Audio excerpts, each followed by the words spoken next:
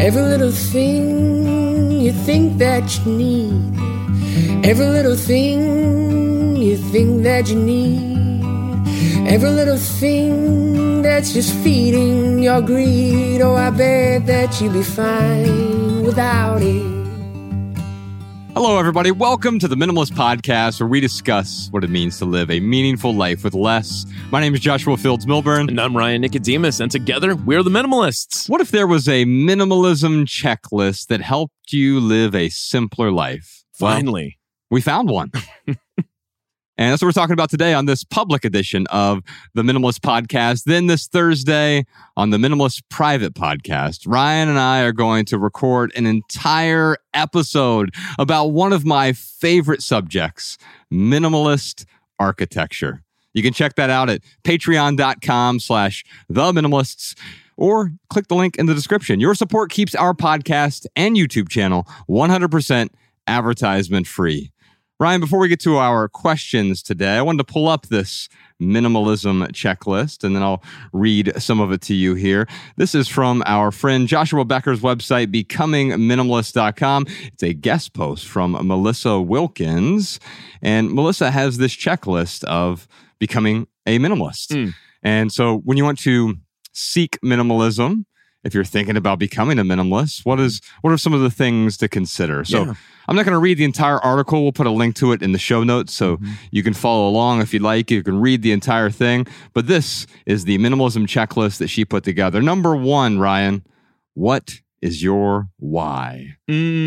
Or how might your life look better with less? Exactly. Yeah, awesome. In fact, so Ryan and I often, when people ask, we're doing media interviews or whatever, where do we start? And people often think, well, you start in your attic or your garage or your basement, whatever. Right.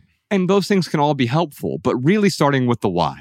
How might your life be better with less? Asking that question helps you uncover the purpose behind simplifying. Yeah. Number 2 on the list here is start with easy.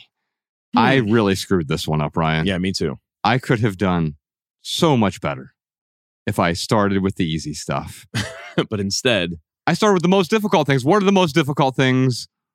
Well, I mean, in your case, it would be your mother's things who had just passed. Yeah, sentimental items. Yeah, exactly. So I didn't even know about minimalism at the time. Oh, Jordan, can we start our timer over here, by the way? Thank you. I didn't know about minimalism at the time. I started simplifying my mom's stuff when she passed. And that was not easy at all. Yeah. I looked around all her things and I wanted to cling to all of it because it was all sentimental to me. But of course, if everything is sentimental, then nothing is sentimental. Right. And as much as we want to cling, what are we doing? We're just putting, as our friend Dr. John Deloney says, we're sort of just putting bricks in our backpack. And it's almost like I went down to Florida to deal with my mom's stuff to really just grab all of the bricks that she had accumulated over her life and bring them back into my life. Yeah. Yeah, I didn't start with the easy stuff either. I mean, I packed up my entire house. Yeah. The packing party was crazy. But you know what, though? When you kind of came up with that idea, I knew that it was going to help me change my state. And hold on, real quick. Go Ryan. for it. I didn't come up with the idea completely. I came with half the idea. I came with the packing part. Yes, and I came up with the party part. Yes. I was mimicking Colin Wright's breakup party. That's right. But yeah, man, I mean, that almost was the easy way to change my state, or it was maybe maybe that's the way of looking at it. It was a simple way to change my state, but it was not easy. I mean, it took us 10 hours to pack everything up, and unpacking was kind of a pain in the butt. I wish I could say, I mean, I knew what was in the boxes. Everything was marked real nice. But they were just kind of all stacked in a cube, and digging for things was kind of a pain in the butt. But yeah, ultimately it worked out. We wrote about it, and here we are 11 years later almost. I think it's almost 13 years later. Oh, yeah. Yeah. Oh, my goodness. It's 12 years later, I guess. You're so old. Not if you're watching the YouTube version. Thankfully, Alston and Jordan are color correcting this whole episode. They put the de-aging filter on you? Yeah, it's a giant Instagram filter. Oh my We're goodness. basically catfishing you if you're watching the YouTube version. Some of those filters are crazy. I bet you could find a de-aging filter. Anyway. That would look insane. Well, didn't they do that in one of those, Scorsese film, The Irishman? Yeah, The Irishman. It looked like an Instagram filter throughout the film. Yes, it did. Anyway, starting with the easy, one way to do that is the 30-day minimalism game, which was sort of an amalgamation of what you did and what I did when I simplified my life. When I simplified my life, it was, what if I got rid of one item, just one, each day for a month? What would happen? Well, I ended up getting rid of way more than 30 items because you get that momentum. You have to start with something easy. Just find anything. And then your packing party was a bit extreme. So it was like, how do we meet in the middle here? And the 30-day minimalism game was the way to do that. So you partner up with a friend, a family member, a coworker, beginning of the month, you make a bet. You bet $1 or $1 million or anything else you want to bet. And you decide, hey, over the month, we're going to get rid of some stuff. First day of the month, we each get rid of one item. Second day of the month, we each get rid of 2 items. It starts off really easy, but by the middle of the month, for me, it started to get difficult around day 12. Every time I've played it, it's like, a dozen things today, and then a baker's dozen tomorrow. Yeah. No, Mariah and I are playing it this month, and today's day 16, and started getting hard around day 14 or 15, where it's like, oh no, now I got to. Yeah. Anyway, so I don't know if we're gonna make it to the end of the month, but it definitely gets difficult around that time for sure. Well, we'll see who wins, and then I'm sure Mariah, if she wins, I guess you have to streak around the neighborhood nude. We're playing together. Oh, so you both have to go around the neighborhood nude. We're playing against ourselves. Yes, exactly. Make sure you film that, Danny. We'll put it on our OnlyFans. Oh, I was going to say TikTok, but all right. Anyway, if you want to download our free minimalism game calendar, you can see all the rules and the terms and conditions. Just kidding. There are no terms or conditions. It's free to play, but you can download the free minimalism game calendar over at theminimalists.com/game. Number 3 on the minimalism checklist, Ryan, is separate wants and needs. Now, you and I would call this junk and essentials. I would add one other category in there, non-essentials. Yeah. So the other way I would look at that is need, want, and like. Right. Or essential, non-essential, but value-adding, and junk. Yeah. So in our minimalist rule book, which you can download for free at theminimalists.com/rulebook, we have 16 rules for living with less. One of them is the no junk rule. And the no junk rule says everything you own, even if you own 100,000 items, 1 million items, everything you own or everything you're thinking about owning can fit into one of 3 piles. Yeah. It's either essential, it's non-essential, but adds value to your life, or it is junk. Yeah. The problem with this is too often we think we need something, but it's just a want. Yeah. Or even worse, I kind of liked it once upon a time, but now it's getting in the way. Yeah. Well, if something gets in the way, it is clutter. And our ability to let go is what enables us to move forward with the things that are necessary. Now, she does have one line at the end of this one here, separating wants from needs. She says, needs have to stay. You get to choose about the wants. And so what I would say is, even the needs, you can consider removing them from your life. Yeah. Because temporarily depriving yourself of something might teach you that you actually don't need it at all. Yeah. Number 4 on the checklist is look for the joy. A good rule of thumb is to keep things you know to be useful or believe to be useful. In the words of William Morris, if you want a golden rule that will fit everything, this is it. Have nothing in your houses that you do not know to be useful or believe to be beautiful. I think that's great, especially when we talk about minimalist architecture. We're going to talk about this on the Maximal episode this week, Ryan. We're going to talk about the 8 elements that really go into minimalist design. And that encompasses it fairly well. Yeah. And quite often, it's beautiful through subtraction. The bones are the beauty of simplicity. Number 5 on the minimalist checklist is clear your schedule.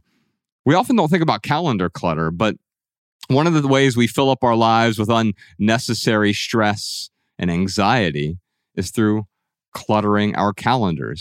Sure, we've got a lot of physical clutter in our homes, our cars, our offices, our garages, our attics, our basements, our storage lockers. Yeah. But then we also start cluttering our calendar with meetings and appointments. And there's nothing wrong with any of those things. Nothing wrong with material possessions. Just like there's nothing wrong with meeting with friends, family, businesses, coworkers, whatever. Mm-hmm. But when we're constantly filling up our calendar, it's because we feel that we need to do more in order to be fulfilled. Yeah. That rarely works. That's why I got interested in minimalism. I wanted my time back. And so that's a great step. That's something that I was able to achieve. Like I remember, selling my condo and getting rid of my car payment. I was like, oh wow, like I can start clearing my calendar now because I don't need to work this crazy job, these crazy hours to pay for all these debt payments. Yeah. Now, recently, you talked to me about some calendar clutter you were having. You had missed an appointment or two. Yeah. And you realized, like, well, wait a minute. Maybe I need to restructure this a bit. You want to talk about that at all? I don't know what there really is to talk about, except, I had this week where I was committing to certain things and totally just slipped my mind. Like, after 5 o'clock, my brain says, hey, man, you don't have to do much right now. Like, just like, you're in coast mode right now.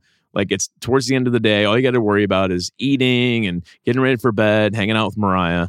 Yeah. But like we're, one of the things I forgot, I'm sitting there and Mariah's like, oh my God, we're supposed to meet so-and-so at Topgolf. So she forgot too. Yeah, she forgot too. We are Dilly and Dally. I don't know which one's which. But yeah, we God love us. But yeah, we both forgot. And I'm like, and I feel like such a jerk, man. Like I call my friend, like, I'm so sorry, we forgot. I'm on my way. I'm going to be about 5 minutes late. They were like, no, we'll just plan another time. I'm like, all right, like fair enough. Like that's fine. But yeah, so what I've had to do, I mean, as far as restructuring goes, I got to set an alarm for things. I did this yesterday. I had a meeting at 5 o'clock. As soon as I got up in the morning, I checked my calendar. I always do this. I check my calendar. That was what was helping me prevent things. Missing things by checking my calendar. But now apparently, if there's anything at 5 p.m. or after, I have to set an alarm. So I get up, I check my calendar. If I have an appointment at 5 p.m. or after, I set my alarm for like 4:30 or whenever I need to leave or whenever I need to think about leaving.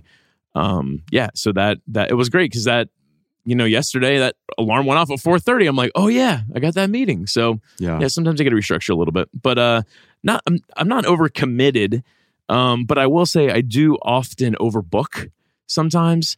So, and Mariah is really good at helping me not overbook. So, someone will be like, hey, do you want to do something on this date? And I'm like, yeah, because, the Enneagram 7 in me. Give me more. The glutton for fun and experiences. Yeah. I'm like, yeah, let's do it. And Mariah's like, hey, you are going to be in Nashville that weekend. Oh, yeah, that's right. No, never mind. I can't do that. Well, here's a few things I've done to help with my own calendar clutter because I suffered a lot from calendar clutter. During my corporate days specifically, I would have virtually every 15-minute block just blocked out. Mm-hmm. And I thought it was keeping me organized. Just like my basement was organized with lots of bins and boxes and labels. And I was doing the same thing with my calendar. It was just a 2D version of my basement, basically. Yeah. A few things that have helped me. Number one, most important, saying no much more frequently. Our friend Derek Sivers talks about hell yeah or no. And if a decision is not a hell yeah, then I say hell no to it. The other thing that's helped me out a lot is something similar to what you do. I just, at each night before I go to bed, I will check my calendar before we do something called that we call setting the stage. So at home, we'd spend 5 or 10, no more than 15 minutes. Usually it's 3, 4, 5 minutes. Just resetting the house. If there's anything that's left out, we put it up.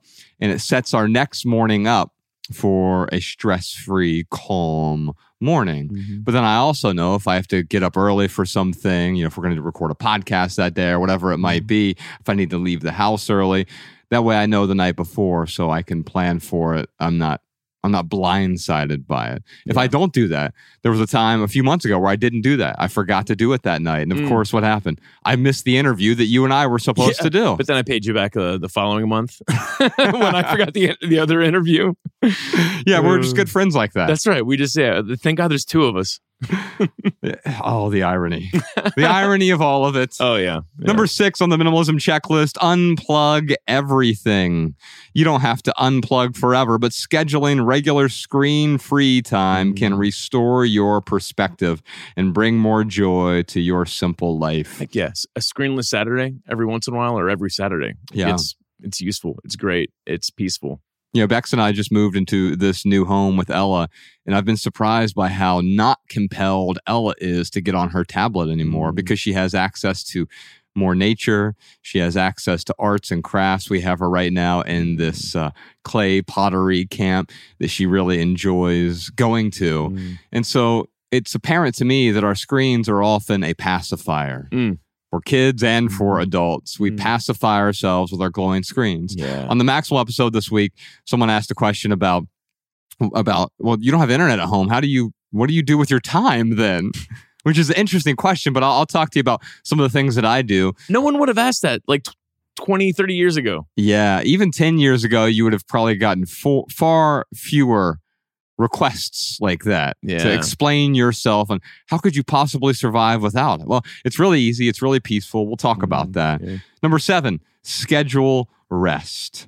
So this is one thing that if you do have calendar clutter, maybe something else that can help you out is scheduling in blocks. And you'll see this on my calendar. Ryan and I share a calendar, and he'll see this on my calendar from time to time where it just says JFM personal time, and it's 2 hours, 5 hours, whatever. And I'm generally scheduling nothing intentionally. Now, I avoid putting anything on my calendar anyway, but there are other times where I just want to block off time and it's JFM quiet time, and that's it. Yeah. So scheduling rest. Yeah. Number 8, make it your own. Simplicity is not a competition.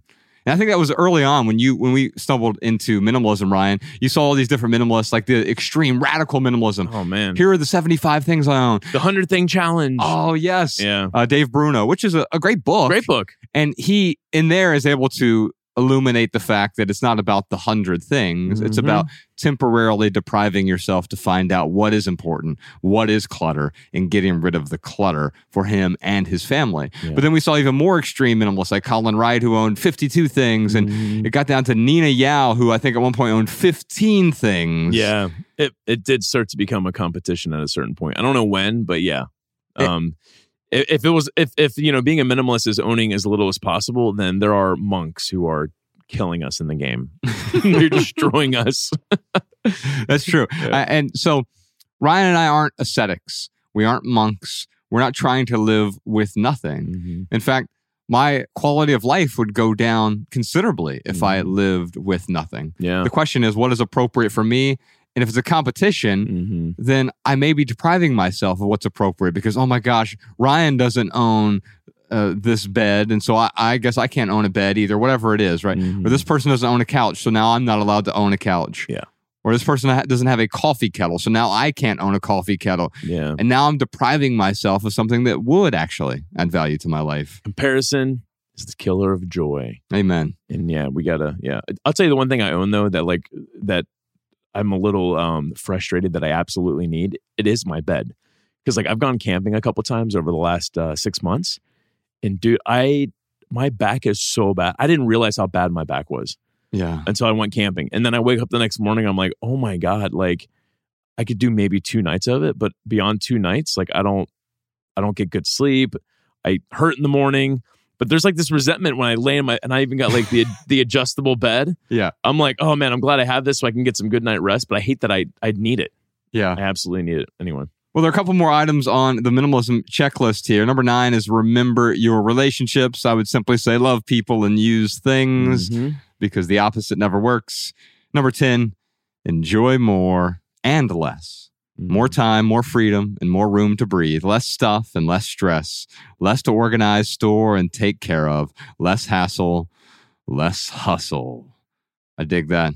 That's from Melissa Wilkins. We'll put a link to that in the show notes. She has a blog as well. We'll put a link to her blog in the show notes. And she has a book called Permission Granted. Ryan, before we get into our questions, I want to talk to you about 5 questions that I want to ask you. Yes. So I thought this would be appropriate since we're talking about the the Minimalist Checklist on this episode. We're talking about simple ways to simplify. And one of the ways to simplify is to avoid bringing new things in to our lives, because that can become a problem. If you simplify everything, you let go of everything, but then you just buy everything new and you amass a new hoard over the course of months or years, because hoarding or clutter doesn't tend to happen overnight. It's over a period of time. Well, you know, when you open up space, it's like calling for us to fill it. That's right. So it's very easy to do. So we have this at theminimalists.com. This is 5 questions to ask before buying. We'll put a link to this in the show notes. And also in here, you can find these 5 questions on our website. If you go to theminimalists.com/wallpaper, you can have them on your phone. So whether you're at the store or getting ready to shop online, you can have it as a desktop wallpaper as well. You can download these 5 questions, and they're just a nice little reminder before you decide to buy something new. The first question to ask yourself if you're getting ready to buy something new is, can I afford to part with this money? Here's a hint. If you have to charge it to a credit card, you can't afford it. Amen. Now, that is not an insult. There are many things that I can't afford because I simply don't have the cash for it. Now, why don't I want to go into debt for those things? Because maybe I feel like I really want it now, or maybe I feel like I even need it right now. Well, the truth is, I don't want to punish my future self for my current impulses. I don't want to punish my future self. I don't want to borrow from my future in order to placate myself right now. The second question to ask is, can I pay the actual cost? Ryan, you want to talk about the true cost of an item? Oh, sure. I mean, there's the cost of storing the thing, maintaining the thing, watering the thing, charging the thing, changing the batteries in the thing. Yes, changing the oil in the thing, refueling the thing, repainting the thing, taking care of the thing, protecting the thing. Yeah, there's so many other costs that we just don't ever think about. And so it goes beyond the price tag, right? We pay for an item, then we end up paying for it over and over again. The storing of the thing, the worrying about the thing, the psychological and emotional costs of our thing are immeasurable. So we have to choose really carefully what things we bring into our lives, because we can't afford everything. Yeah, I mean, it's really easy to look at the price and say, yeah, I can afford that. That's quantifiable. But all those other costs that I mentioned, those are the emotional and the psychological costs, those are really difficult to quantify. So yeah, we've got to be real careful. Number 3, will it add value to my life? So for me, it must serve a purpose. If I buy something that's going to serve a purpose, or it's going to amplify or enhance my experience of life. And if not, I have to be honest with myself and I have to leave it on the shelf. Because if it's not going to add value to my life for an extended period of time, then it's leaving it at the store is like letting go in advance. Tweet that, Professor Sean. Hey, I really like the joy. Does it bring joy? And what was it? Or serve a purpose? Is that what that article was saying? Oh, the article earlier was talking about whether or not it's either useful or it's beautiful. Useful or beautiful. That's what it is. I love that. That's and you're both, Ryan. Oh, thanks, man. Here's the next question for you. Question 4. What are the alternatives? In other words, is this the best use of this money, right? So say I do want to buy a $100 widget, because you know me, I love some widgets. You love widgets. I have so many widgets, 13 of them. Anyway, I have a whole widget collection. No, if I'm getting ready to buy something and it's $100, and let's say it is going to add value to my life, that's not a good enough reason to buy it though. If it's useful or beautiful, great. That's one of the questions, but it's not the only question that I'm asking here. Because if I have $100, that is a finite resource. Is this the best use of this money? And if not, I'd rather spend that $100 elsewhere. It's that old Andy Davis line that we love. He has that great song called Good Life. And he said, we struggle to pay rent because jeans are expensive. And that perfectly summarizes our obsession with consumerism. We're forsaking our needs in order to get what we want right now. And the 5th and final question to ask before buying something is, can I get by without it for a while? Now, it doesn't mean you have to live without it forever, right? Yeah. We have something in our minimalist rule book over at theminimalists.com/rulebook. You can download it for free. Of the 16 rules that are in there, there's one that we call the wait for it rule or the 30-30 rule. Yeah. And that basically says, hey, if something costs more than $30, I wait 30 hours to buy it. Mm-hmm. Now, it doesn't mean that I can't afford it. I have $30 in my pocket. I could buy it right now, right? Why do I wait then? Well, I wait because maybe if I think about it for a day, I'll realize that was just an impulse. Yeah. And maybe I'll be just fine or even better without it. Yeah. Amen. Ryan, I want to talk to you about 2 quick ways to save money on every purchase. Okay. So, coupons. You know what's funny is I don't do coupons. I know. And the reason I don't is because I have found in my own life, I'm not prescribing this to anyone else, but I have found that in my own life, if I cut coupons, save coupons, join rewards or loyalty programs, by and large, when I do those things, they actually encourage more spending. Of course they do. Yes, they absolutely do. And that's what they're designed to do, right? Yeah. And so I have 2 quick ways. I'm Alabama. I want to talk to you about this here in a second as well. So Professor Sean, make sure her microphone is on. So whether it's furniture or appliances or any non-consumables, the first thing that I will do is I will incorporate the 30-30 rule that we just talked about. Yeah. If it costs more than $30, I'm going to wait at least 30 hours. I'm going to wait for it.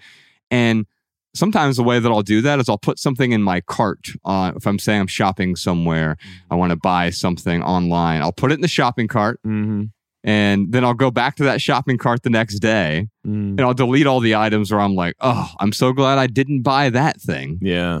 And so the 30-30 rule or the wait for it rule helps me avoid the clutter before it ever enters my front door or shows up on my doorstep. Yeah. So that's the first thing. The second thing that I do is I'm much more comfortable now buying high quality items used. Sure. I'm going to talk to you in a moment about how I just sold all of my furniture as we were moving. Yeah. It was this awesome experience.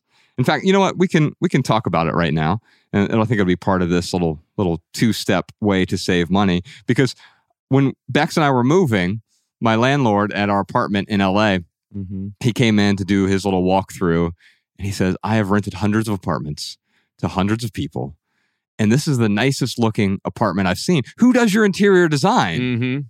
I was like, oh, I do. And he's like, what would it cost to like buy all this furniture from you? I'm like, what? He's like, seriously, if I wanted to buy all of this furniture, everything in here, what would it cost me? And so I'm like, I don't know, man. A lot of this. And then I got a little clingy at first, right? Because, well, wait a minute. My identity's tied up into my couch and my table. Yeah, and you spent so much time like curating all those things. And it's art. And we're going to talk about that on the Maximal episode this week, how the furniture that I enjoy the most are also, they double as art pieces. It's form and function. Absolutely. And I think that's where minimalism really comes into helping us simplify our lives is the form follows function. Form follows function, right? Quite often the opposite can get us into trouble where we have some uncomfortable things, but they look beautiful, right? Or they get in the way. And so we'll talk about that as well, Ryan, on the private podcast this week. But I'm now much more comfortable buying used things. I'll give you an example here. As my landlord Kennedy said, I want to buy everything, I said, sure, I'll put together a list of everything that we have in here. Thankfully, I don't own a whole lot, so I was able to actually just put together a spreadsheet, which he was so impressed by. I'm like, it's just Google Sheets. Everyone has access to it. Yeah. But you are the spreadsheet king, though. Thank you. I remember back in the corporate days. I was concatenating formulas. I very much admired your spreadsheet skills. Well, thanks. But I just put together a very simple spreadsheet. Said, hey, here's everything I own, and here's what it would cost brand new. Now that it's used, here's what I'm willing to sell it to you for. And he was like, okay, I'll buy it. Yeah. And then that twinge came back again. And I realized, like, oh no, but wait, maybe. And then I realized, oh no, here's the truth. Over the last dozen years or so, I've built up this special superpower, and it's called letting go. Yeah, amen. And I think that you must be willing to let go of anything to regain everything. Mm-hmm. You could tweet that, Sean. And I think quite often when we cling to something, it prevents us from gaining what we want to gain, doing what we want to do, experience what we want to experience, having what we want to have. And then what do? We cling tighter, right? Yeah. I really liked all the furniture that I had. And it was rather appropriate for the home that we lived in for the last 5 or so years. But it was less appropriate going into this new sort of forever home. Or in fact, we're going to talk about forever homes on the Maxwell episode. There's a question about forever homes, right? And what does that mean exactly? Yeah. But Bex and I found our forever home. And what we realized is like some of these things wouldn't actually be appropriate. We'd be cramming them into this space. And because we don't own much, we'll slowly populate the new space over the course of the next year or two until it feels right for us. Yeah. And so here's the second way to save money on every purchase. We talked about the 30-30 rule. The other way is to buy things used. Now, the two places that I go, Facebook Marketplace, and I just found this new Gucci coffee table, which are really expensive if you buy them new. He was an American designer back in the 20s, 30s, 40s, 50s. And it's a piece of art. It's a beautiful table. But it's thousands of dollars if you buy it new. Yeah. And I found it on Facebook Marketplace for a few $100. Nice. 2 scratches on it. Which gave patina. Yeah, there's some character to it, right? Oh yeah, we'll talk about it. I think in the Maximal, the Rick Owens video. Oh yes, but I love it. Like he's going through he's a designer and he's going through his home, his office specifically. He was like, I moved in here like this. I haven't painted anything. I haven't refinished anything. He's like, these little dents and scratches. He's like, I love it. I love the patina. I'm like, there is a charm to it. I mean, there is, dude, the, I forget his name in Ohio, famous furniture maker, something David T. Smith, I think. Okay. But I know people that worked for him and like, you should see the contraptions that they have, the tools that they have to create patina on this furniture.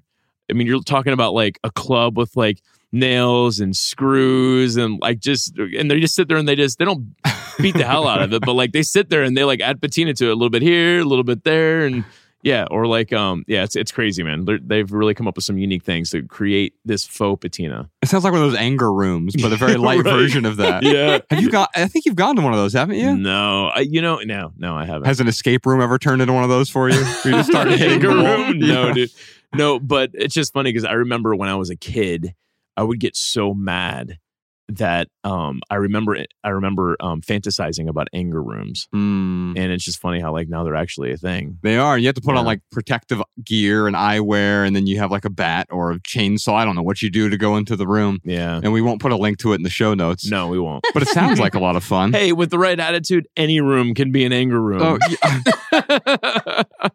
I think the same is true with a calm room. Yeah, or bathroom.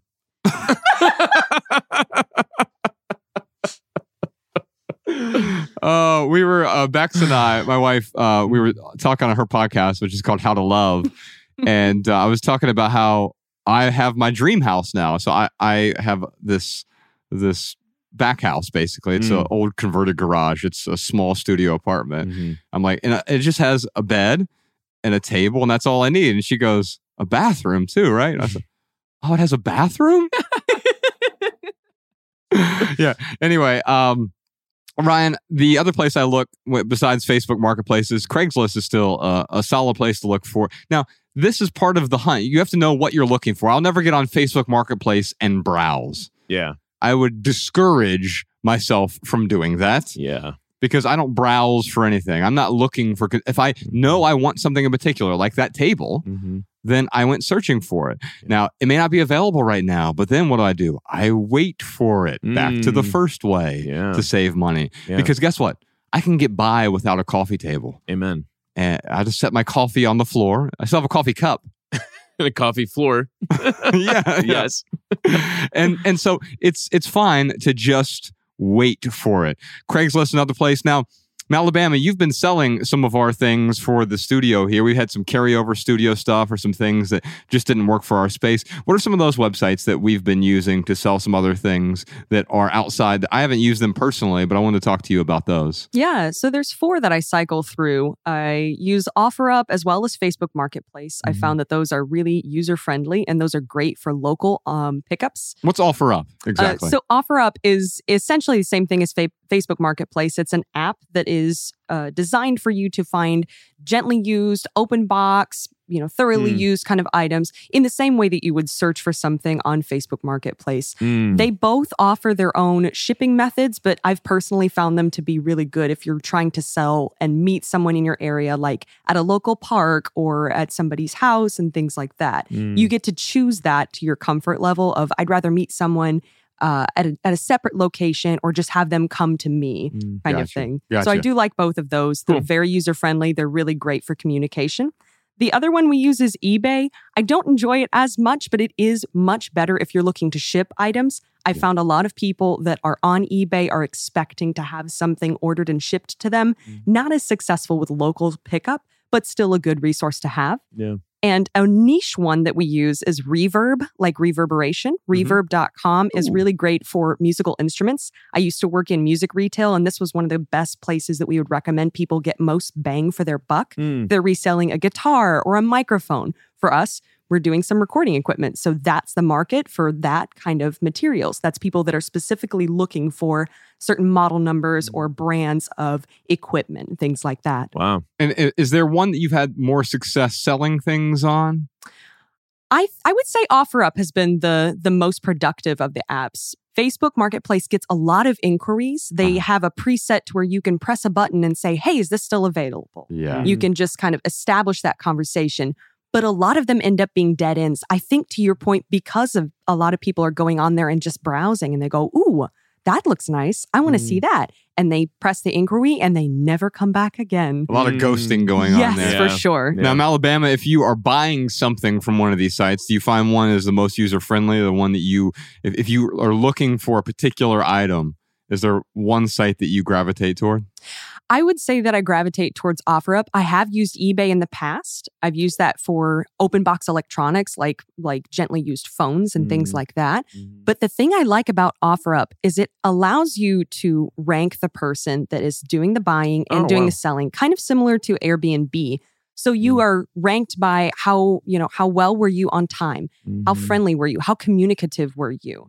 How reasonable and things like that. So you can get a snapshot of the person that you're potentially going to be doing a sale with or selling to see, hey, are they reputable about showing up on time? Are they really good at communicating? Or do they kind of flake off on you a little bit? Or are they not super nice to bargain with and haggle with? I really like that feature because you get an idea of the kind of person that you're going to meet up with, and you have those expectations at the front. Man, I know this sounds like Black Mirror-ish, but I wish everyone had a customer rating. And you could just go to someone's profile and it told you how good of a customer are they. This would have helped so much in the retail space. I have this this is probably not a good idea, meaning morally good. So I was in Chicago. Mariah's sister was waiting on some tables, and there was just this one particular table that was just talking down, entitlement, just intentionally going out of their way to be a crappy customer. And I'm like, I want to own a restaurant one day just so I can kick people out who act like that. Or charge them more. What's that? Charge them more. Right, exactly. Yeah, you can either pay twice as much or leave, but you cannot treat my staff that way. Yeah. Well, no, I guess you wouldn't want them to at any price to treat your staff that way. Of course. If someone came in here with $1 million and they're like, "Hey, we want to be mean to Mallory," right? Yeah, I'd tell them to kick rocks. I'd be like, Mallory, we'll split it. Thank you. Split it. I'll take a punching bag. That's fine. It's the strangest indecent proposal. Here's $1 million to be mean. To be mean, yeah, exactly. Anyway. To the disembodied voice on your podcast. But why? But you're right though. There's no price that there would be. But well, I do want to rate you real quick since we're talking about this. All right, Ryan. you rate me. You go first. So if you were to rate me as a customer, you're a friend or whatever, I will give you 4.99 stars. Oh, because no one's perfect. Out of 5 stars. Oh, yeah. I thought it was out of 100. No, 4.99 stars, and it's only to mess with your OCD. Or no, I should have ranked you 5.01. That's what I'll rank you, 5.01. I mean, I would, on a 10 out of 10 scale, Ryan, personality-wise, you're a 10. Looks-wise, you're I'm an adjustable 6. Yeah. Yeah. I would say let's move on to our callers, but we're running out of time here. Although if you do have a question or comment for our podcast, give us a call, 406-219-7839, or email a voice memo to podcast@theminimalists.com. Now, we have a question from Andrea, but we're going to save that hopefully for the Maximal episode this week. Ryan, what time is it? You know what time it is. It's time for the lightning round, where we answer your text messages. You can text those questions, comments, smart remarks to 937-202-4654. Yes, indeed. Now, during the lightning round, this is where Ryan and I do our best to answer questions with a short, shareable, less than 140 character response. So put the text of these minimal maxims in the show notes so you can copy and share our pithy answers on social media if you'd like. And now you can find all of our minimal maxims in one place, thanks to our good friend, Social Jess. She set up minimalmaxims.com for you. What a good idea. I remember she came to us with that idea. I'm like, oh my God, you're a genius. It's great because now all the pithy, and it's real simple. You just refresh the site. There's just one pithy minimal maxim. And Ryan can attest to this. Doing minimal maxims every week, just one, is way more difficult than one might think. Yeah. Because they end up sounding like faux fundities if you're not careful. Right. A faux profundity. And so Ryan and I are often like we're dueling with before the podcast with our minimal maxims because we want them to be strong and tweetable, right? Yeah. And I will tell you this, Ryan, this week's question is about minimalist architecture. So I have a pithy answer for you there. Mm-hmm. But a lot of times these minimal maxims, you go to the website, you can just copy and share it with, the friends, family, whomever, and also the show notes. If you get them sent right to your inbox every Tuesday, or if you text us that phone number you gave earlier, 937-202-4654, every Monday we'll send you a Monday morning minimal maxim. We should have a faux fundity segment. Oh, where we're just like making fun of our own maxims. Yeah, I'm really good at faux fundities. Yeah, like if you've gone too far, keep going.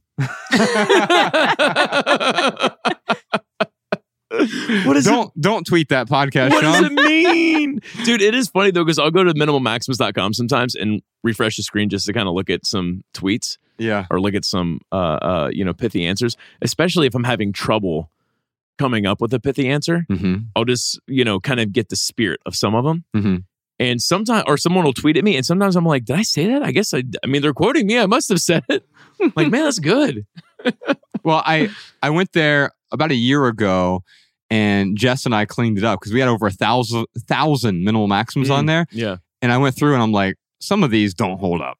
Yeah. And so I removed probably 600 of them. Oh, wow. And there's probably close to 1,000 there now at this point, again. But there's a lot of ways to simplify your life. And these are just little reminders. And we'll start your week off each Monday with a Monday morning minimal maxim. Just send us a text. You can send, those texts go to both of our phones, by the way. We respond to as many people as I can. We're going to respond to Olesia on the podcast.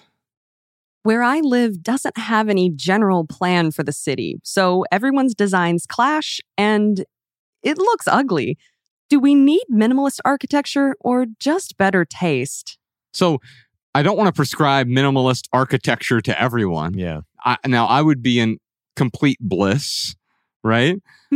I'm a big fan of like brutalism. In fact, when we were finding our new home, Bex is more sort of wabi-sabi, which is the Japanese art of imperfection.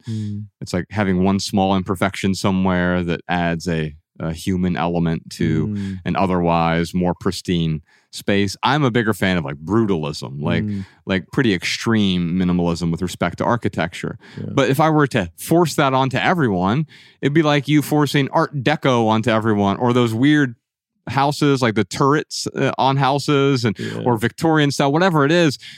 You don't want to force anything onto everyone, right? And that's what regulations do. However, sometimes when you go to a place and it seems really calm, I think about Sedona. Have you been to Sedona? Oh, yeah. And so they don't allow, I think it's the only McDonald's in the world that doesn't have the golden arches. Yeah. They have like this green arch that conforms to their city planning. There's a regulated aesthetic in Sedona. Yeah. And when you and I were back in retail, Ryan, I always advocated for more signage, and I was part of the problem. I was making cityscapes uglier with giant pylon signs, billboards, more signage. We need customers to see where our store is. Yeah. We need banners out front. We need the dancing, waving man, right? That way we know that people know where we are.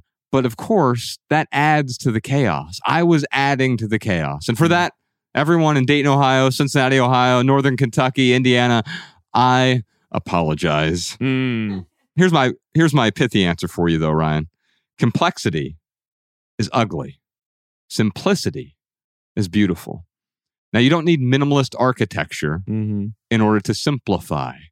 You can simplify from wherever you are. You can have the craziest, most extreme, radical, busy architecture and begin to simplify from there. You can have the most full, cluttered home, and you can begin to simplify from there. And as you simplify, you start making space, not space for more things, but space for more calm, for more peace, more tranquility. Oh, my pithy answer is this: a madhouse is built with bricks of expectations. Now, there's something we say that I love it, man. I think it's one of the most profound things we've come up with, which is low expectations, high standards. And you would think when you say low expectations, people often think like, well, so I just shouldn't care about the people I bring into my life, or, I shouldn't have these expectations. It's like, no, you shouldn't have expectations that good people are going to come into your life, but have high standards of the people you do bring into your life and the home that you have. But the thing is if I throw my expectations on Mallory, hey, Mallory, I need you to wear these other things because whatever you're wearing, by the way, lovely outfit. So I don't mean that at all. No worries. Except for those socks. Right. Deal with it. Actually, those are cool socks. But let's say I threw that on her. It's like two things. One, I'm going to make Mallory do something that probably goes against her standards. And two, I'm like creating this misery for myself when she doesn't, or the opportunity to be miserable when she doesn't meet my expectations. So lower your expectations, raise your standards, because you're going to be miserable if you're just hurling your expectations on everyone. I love what you're saying there too, because in a way, whenever we have an expectation, that's the madhouse part of your minimal maxim here. We're punishing ourselves for other people's decisions. Right. And so if I was serious about the socks, I actually, 6 out of 10. But that's another joke. Calm down, people. All right. So 10 out of 10. We got to make sure that our audience knows we're joking. We're not, Jordan, blur out her feet on the podcast, please. Anyway, if I were now upset about her socks, I'm punishing myself for her decision. Yes. Now, it doesn't mean that I can't have a certain standard where it's like, hey, no, everyone in here has to wear shirts. Okay? Sure. If Professor Sean shows up without a shirt, as hunky as he is, I don't want to see it. And I don't want to impose that onto anyone else. I'm really glad you just told me that, because I had plans. All right, everyone needs to wear a shirt except hunky Professor Sean. Yes, indeed. So, I don't want to punish myself. And the best way to punish yourself is to have expectations of others. And there are, you can tweet that too. I like that you're bringing this up, because yes, we do expect everyone to come to the studio fully clothed. So, I mean, that is it, but that's a low expectation. Yes. How they're clothed that would be a little bit higher of an expectation, which again would lead to a madhouse. Yes, indeed. Well, Ryan, I got 4 things for right here, right now. Usually I say, here's one thing that's going on in the life of the minimalist. We're so minimal. This is extreme minimalism. Dude, when we were flying to Nashville for the Dave Ramsey stuff, the stewardess, she was like looking at your laptop. She was like, and I like went to the bathroom. She was like, I saw you guys have a podcast. What's your podcast about? So then I explained to her the Minimalist, and so on. It's about 45 minutes. Yeah. No, I need to start saying that. She was like, wait, and you live in LA? I'm like, yeah. She was like, how does that sync up with your philosophy, being minimalists and living in Los Angeles. I'm like, ma'am, everything we do is steeped in irony. Mhm. Like no matter what we do, like everything we do is steeped in irony. There's a giant blanket of irony that I just wrap myself in each night. Yes. The first thing right here, right now, the final days of minimalism. I waited. Well, we sent this out. If you're on our email list, you already know about this. But every chapter has an ending, Ryan. And, well, on June 15th, 2022, Minimalism, our first documentary, Minimalism, a documentary about the important things, exited Netflix. Yeah. And I want to read this essay really quick. It's a short one. We'll put a link to it in the show notes as well. It's called The Final Days of Minimalism. This particular chapter began 9 years ago in late 2013 when the Minimalists teamed up with director Matt D'Avella and our friends over at Spire Media as well, Dave and Jeff and Marla at the time. They helped us with the film, right? And so we teamed up with Matt D'Avella to film our first documentary. We didn't know what it would be called, who would be in it, or how it might influence the world. We simply piled into Ryan's Toyota Corolla and filmed 1,000 hours of tour stops, minimalist interviews, and sunset time lapses. Inside joke.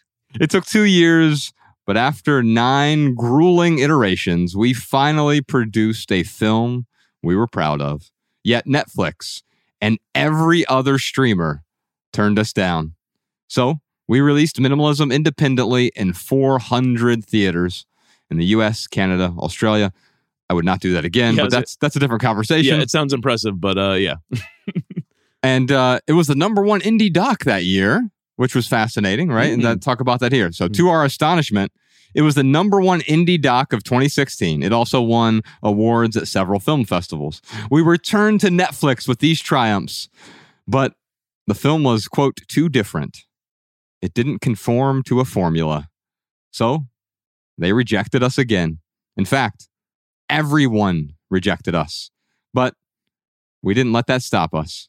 We released Minimalism online in 2016. Again, we were surprised. It climbed to #1 on iTunes and stayed there for weeks that summer. This online success restarted the conversations with Netflix. They soon licensed the North American rights through a distributor. Minimalism debuted on their platform on December 15th, 2016. The timing was perfect. At that moment, Netflix was the dominant streaming service, and many people were looking to simplify, especially during the consumeristic holiday season. The kindling we provided allowed Netflix to spark a conflagration. Hundreds of media outlets and dozens of famous people shared the doc with their audiences. Tens of millions of people watched. Minimalism, the movie and the movement, trended for months. It's so funny. If you go look at Google Trends now and you type in the word minimalism, you look at December 2016. Through the roof, huh? It's just, I mean, this giant apex there. Wow. And then the years that followed that as well. It's just this giant search for minimalism. And it was because of our film and Netflix, sort of that giant conflagration there, right? And so the film tapped into the cultural zeitgeist, exposing a general dissatisfaction with materialism. The attention and impact were overwhelming, so much so that Netflix licensed the worldwide streaming rights in March 2017, setting 190 countries ablaze with simple living. Minimalism performed so well that in 2019, Netflix renewed the worldwide rights for 3 more years. They also purchased our second doc, The Minimalists, Less Is Now, as a Netflix original. But now, as those 3 years come to an end, so does our agreement with Netflix. This is a bittersweet moment. Even though Less Is Now will be featured at the Emmys later this month, we're actually recording this a couple days before the Emmys, so we don't know what the outcome is. But by the time you listen to this or watch this, you will know. We weren't able to come to an agreement with Netflix, as hard as we tried, to keep minimalism on their platform. Yeah, I think this is happening with a lot of streaming services right now. There are layoffs. There are certain things that are happening. It's not unique to Netflix. Netflix is the biggest streamer out there still. Yeah. But as we know, the stock market has tanked significantly. And unfortunately, Netflix at this time, I'm sure they'll be fine long term. But right now, their stock price is down pretty substantially. And so working out anything with them has proven to be a bit more difficult this year. Not that it hasn't been great, because it has. Ergo, you had a few days left to watch Minimalism one last time on Netflix. Well, you don't anymore. Yeah, it's gone. Yeah, we'll tell you why here in a second. Now, let's be clear. This isn't a bad thing. It's merely the end of a chapter and the beginning of a new one. We'll eventually seek a new streaming home for minimalism, but in the meantime, you'll be able to watch it on demand via iTunes, Amazon, or Vimeo. You can find all the links at minimalismfilm.com. Vimeo's the best, though. Yeah, the Vimeo version has 6 hours of bonus interviews. Yeah. And so Pretty cool. It's like 20 extra videos you get there Yeah. for the same price as if you were to buy it from iTunes or wherever else. Yeah. This is a chance for us, though, to say big thanks to Netflix and to everyone, the tens of millions of people who watched the film Amen. the last 6 years. Yeah. This is not a knock on Netflix. We really are grateful that they gave us these opportunities. Yeah, you changed our lives, and you changed the lives of millions of people. Yeah. And we are so grateful for that. I mean, in fact, the film changed a lot of lives, but you all, Netflix and the people who watch, changed our lives just as much. Yeah. I never thought we'd be doing all of this with the podcast. We originally started this podcast to promote the film, and it ends up that the film promoted the podcast. It was a really beautiful accident. Nothing works out how we think it's going to work out. People, I don't know why, the big question that I get asked all the time that I need to figure out a way to process it internally, because it bugs me every time someone asks me, so where are the minimalists in 10 years? What are you guys going to do in 5 years from now? It's like, even if I had a goal, like it's going to be completely different in 10 years. Yeah. I mean, the honest answer to that, and I think we need to become more comfortable with this in general, is I don't know. Yeah. And I don't know are 3 of the most freeing words in the English language. Amen. Yeah. Because I don't need to cling to the answer. Yeah. I even do this with parenting now. I was talking to Bex about this on How to Love. Like, Ella, our daughter, doesn't get a whole lot of answers from me, but she gets a lot of questions from me because it's so much more important when you're teaching someone to not give them the answer, but to allow them to find the answer. Do you think I should start asking the question back to whoever asks me that and be like, "What are you? Where are you going to be in 10 years?" No. I mean, to me, like, it's not an interesting question, right? No. And so, to me, it's not even a real serious question. No. Because none of us know where we're going to be. And so I never answer an unserious question with something serious. Yeah. Jordan. I have the answer that you need to say. I'm ready. Is where are the minimalists in 10 years? Well, 10 years older. Hey, yes. You're a genius.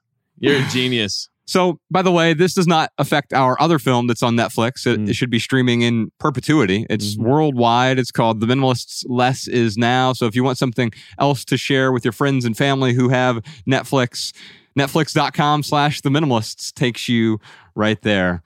I got a few more things right here, right now, Ryan. I want to go over with you. Oh, that's real right. quick. That was just one of 4. Yeah, these are much quicker. A brand new month is here. It is July. We have 100 free local meetup groups in 100 different cities. We also have an online city that meets online. If you want to connect with people locally in your area, minimalist.org. They're free local meetup groups. We're not in charge of them. We've handed them over to you, and we want you to talk about different types of clutter and easing the clutter. What are we talking about this month, Ryan? We're talking about finances, minimalist finances. Financial clutter. Yeah, financial clutter. So, there's no agenda with these. The only thing is like we give a topic, and probably the groups are going to cover that, but not necessarily. But I guess what I'm trying to say is think of this as meetup.com for minimalists. Yeah. Like, that's kind of what it is. Or aspiring minimalists, people who want to simplify their lives. You don't have to be a minimalist to join minimalist.org. These are just people who are interested in simplifying, whether it's simplifying your career, you're simplifying your finances, you're simplifying your stuff, you're simplifying your relationships. You can find other open-minded people in your area where you discuss things online and then you meet locally occasionally. Yeah. Speaking of meeting locally, Ryan and I and our good friend TK Coleman, we just started something called the Sunday Symposium. Heck yeah. Now, I'm a little hesitant to even mention that on this podcast because by the time this comes out, the first one is sold out, almost certainly. But you can get on the wait list over there. Yeah. So it's only limited to the first 200 people. Yeah. It's a free event, or you can donate to help us pay for the venue and to pay the staff there as well. SundaySymposium.com. It's a simple gathering for simple people. All beliefs, ideologies are welcome. All non-beliefs are welcome as well. All ages. You can find all the details over at sundaysymposium.com. We'll put a link to that in the show notes. This is happening in Los Angeles. So if you're anywhere in Southern California, and we're going to try and turn this into a regular thing. Maybe it's a monthly meetup where we're all getting together. We'll have a talk. We'll have special guests. We might even have some special secret musical guests there as well. We'll do a discussion. We'll do audience Q&A. And each one's going to be a little bit different. We're going to build this local community. We're going to go small. It's not about reaching the most people. It's about going deep with this community of people locally. Yeah. If you'd like to join us, you can get on the wait list over at sundaysymposium.com. And finally, real quick, how to write better. I teach this class 2 or 3 times a year. It is opening up this weekend, 48 hours only, first 100 students over at howtowritebetter.org. Myself and Professor Sean, we are, we'll teach you how to write better. How to write good words. We were originally going to call it How to Write Gooder, like sort of ironically. Yeah, but it would have been funny to like you, me, and Professor Sean. That's it. And so it's a 4-week online class. First 100 students only, howtowritebetter.org if you're interested, or you can go over there and you can just download the free ebook as well. It's called 15 Ways to Write Better. Alabama, what else you got for us? Here are some voicemail comments and insights from our listeners. Hi, this is Molly from Salt Lake City. I'm calling with a tip regarding managing the collecting impulse. One strategy I have used is to make friends with people who share the same hobby or collection and do regular exchanges with them. So you get the thrill of having a new item, but then when the thrill wears off, you just return it to the other owner and you can get another new item when you get it back. Hi, this is Tara from Seattle, and I was just calling in reference to Molly when she was talking about her trophies. One cool thing that I did was I took all the little nameplates off, and I kept them all like in a scrapbook. You could do that, or you could even put them in a shadow box with your medals, or just set them up and take a really cool picture and then keep that.